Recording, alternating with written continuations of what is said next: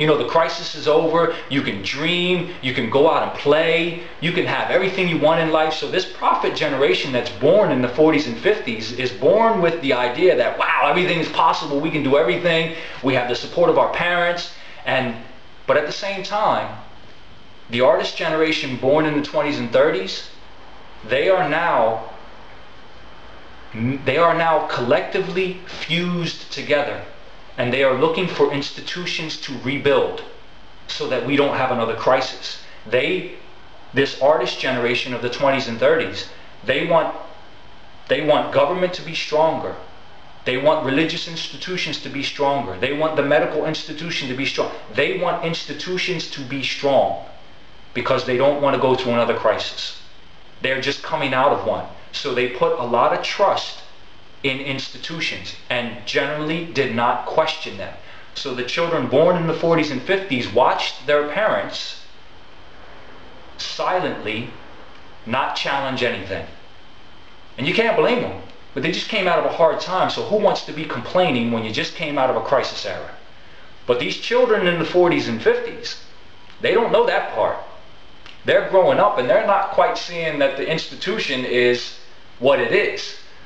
You know, they're seeing the things that, you know, like they're questioning the parents, like, you know, well, what about this or what about that? You know, you believe so much in this religion thing or this politic things, but haven't you noticed this and haven't you noticed that?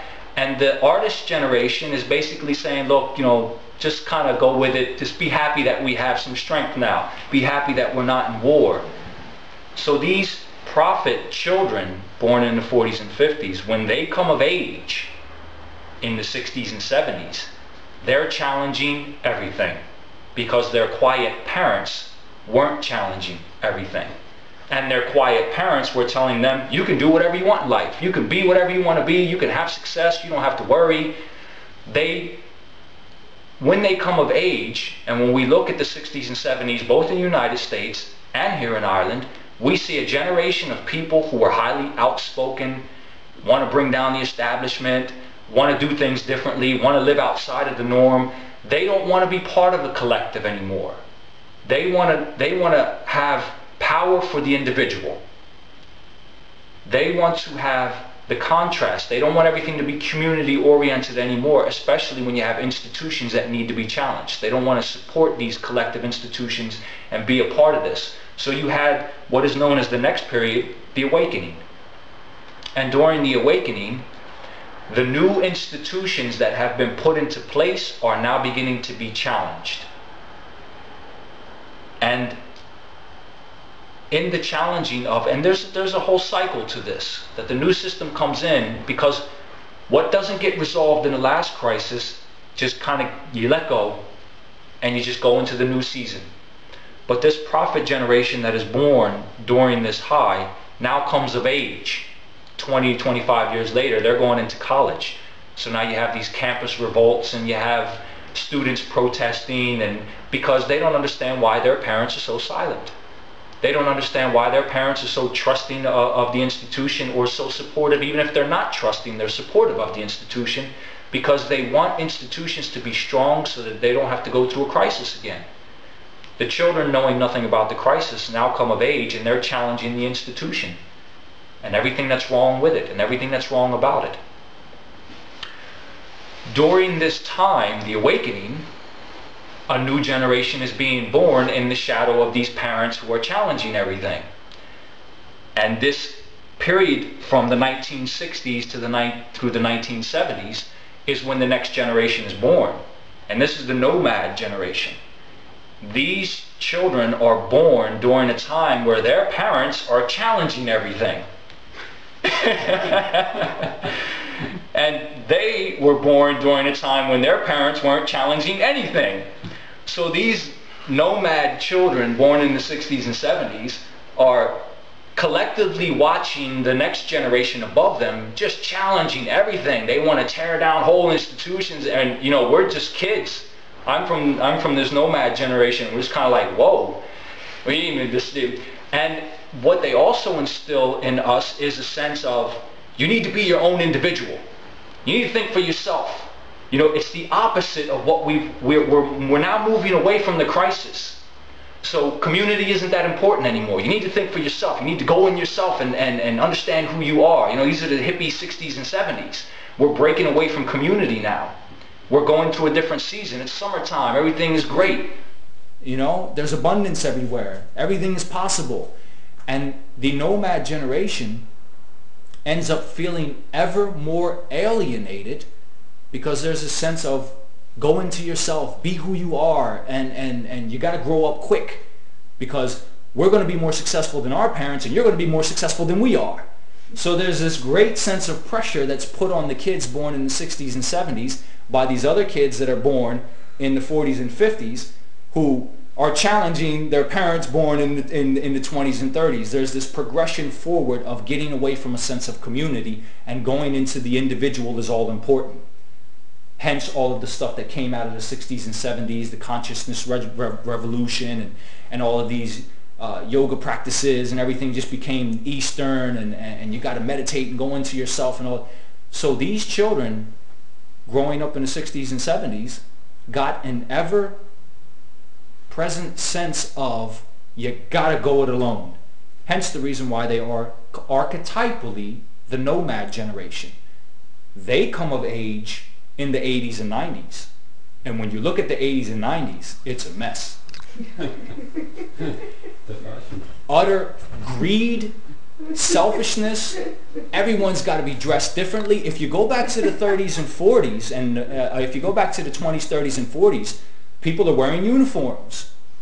People are dressing the same. We are a community. You go to the opposite end in the beginning of the fall season where everything is unraveling and it's known as the unraveling and everything seems like it's falling apart. Everybody's an individual. Everybody's dressing differently. It's no longer about the collective. It's about me, me, me, me. In fact, there's books written like the Me Generation. You know, Generation X because they didn't even know we were here. You know, when they started talking about Generation X, the idea was there even a generation born yet? You know, we weren't even looked at. So we as a generation were pretty much grown up with a sense of alienation because we just had to survive and figure out on our own how to get by. And everyone's out for themselves. Mind you, it's fall. In the 80s and 90s, the fall season in the human cycle came into play. And in the fall, you harvest. In the fall, there is abundance. But this abundance is scarce because you need to harvest. So in the 80s and 90s, you had everybody thinking you can all get rich because there's so much abundance. And what happened in the 80s and 90s? We got flooded with all these books, 10 Steps How to Get Rich and Attract Your Abundance, and we had The Secret, and this was a seasonal phenomenon that was a fall, written mostly by the prophet generation. All these books that come at us from Tony Robbins and Deepak Chopra and all these people, these are the prophet generation. The ones who grew up being told as children, you can have anything in life. You can do whatever you want. You can be the greatest and all these other things. Now they're flooding us, the next generation, with the how-to books. How we can do it even more than they. How we need to get ahead even more than them. How we have to have the bigger house and the bigger car and the bigger salary. And we're growing up as kids like, can we just play? Can we not just have fun? What is all this? What is all this getting ahead in life? I mean, my goodness. And so our generation, this generation, grew up with an ever stronger sense of alienation. Like you just got to get out and get your own. And we ended up actually having less. We ended up with smaller salaries because they were gobbling everything up themselves and telling us how we could do it with the assumption. Now here's the problem. Every single season with every single generation, that generation has the assumption that their ideology will continue. So people in summer, people like the prophets who come of age in the summer in the 60s and 70s, they think the 60s and 70s are never going to end. People go through the 80s and 90s and they think the 80s and 90s are never going to end. People who come of age during this time, they think they've got the formula to keep things going, not being aware that a new season will eventually come into play. The 80s and 90s gave birth to another generation.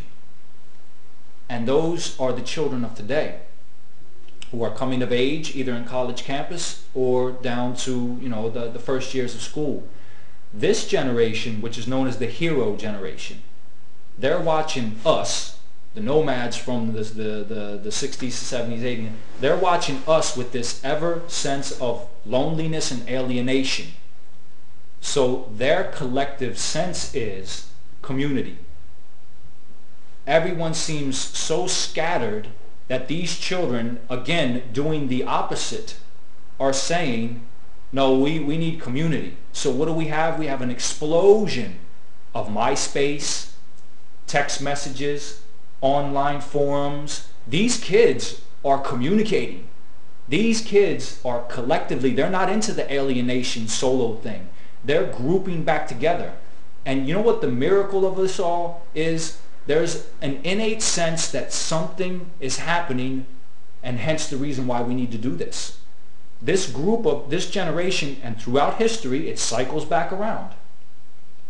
This generation is rejecting, because we're on the other half now, is rejecting all of this individualism.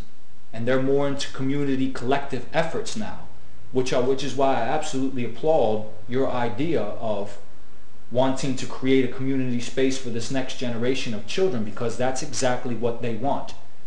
They don't want to be the individual anymore. They don't want to be the one who makes it to the top and the one who wants to be the greediest. They want to be collectively. We will see soon, because mind you, this now begins to allow us to enter into the realm of prediction. Because this is a cycle, and because we've been here before, we can start looking now and start saying, all right, certain things are going to happen, and certain people are going to have certain needs. So these children are going to want to have more of a collective sense. And what you will start seeing is that trends will begin to change. There will be more group singing in our music. There will be a softening up of music and fashion. You will see amongst the youth less drinking, less drugs. There will be more of a collective community sense, because they sense that something's wrong with the picture around them. They sense that something's not quite right about the system, and yet they may be clueless about economics. They may be clueless about the banks falling apart, but they know amongst themselves, based on the archetypal generations that came before them, that this individualism stuff is not for them. They don't want to feel so alienated. They got 2 generations of parents and grandparents who are saying, you got to go into yourself. You got to be your own person. But I just want to be with my friends. I just want to hang out and be part of a group, because, and this is happening in their own way. A lot of people from my generation and above look at the kids, and we feel that they're very disconnected, because they're always on the cell phone and they're text messaging and everything. So we think they're disconnected, but they're very connected. They're talking to their friends. They're constantly communicating. They're constantly they're using the technology of the day to allow themselves to feel as part of a collective, as opposed to feeling like an individual. They're doing the very opposite of what we think. Because of our perception, we think, oh, they're alienating themselves. They're into these. No, they're in a sense of community. There's a community of them going on, and they're using that technology in order to defy what it is that happened to us in our own sense of alienation. And what's interesting is that these things, when you go back 80 years or so, you'll see the same thing happening. I along with Rachel, we were looking at the 1910s, and wouldn't you know it, loads of books on mysticism and angels and the science of getting rich. The same exact stuff we're getting flooded with in the 90s and up until recently, till about 2007, around last year, is the same thing that was going on in the 1910s.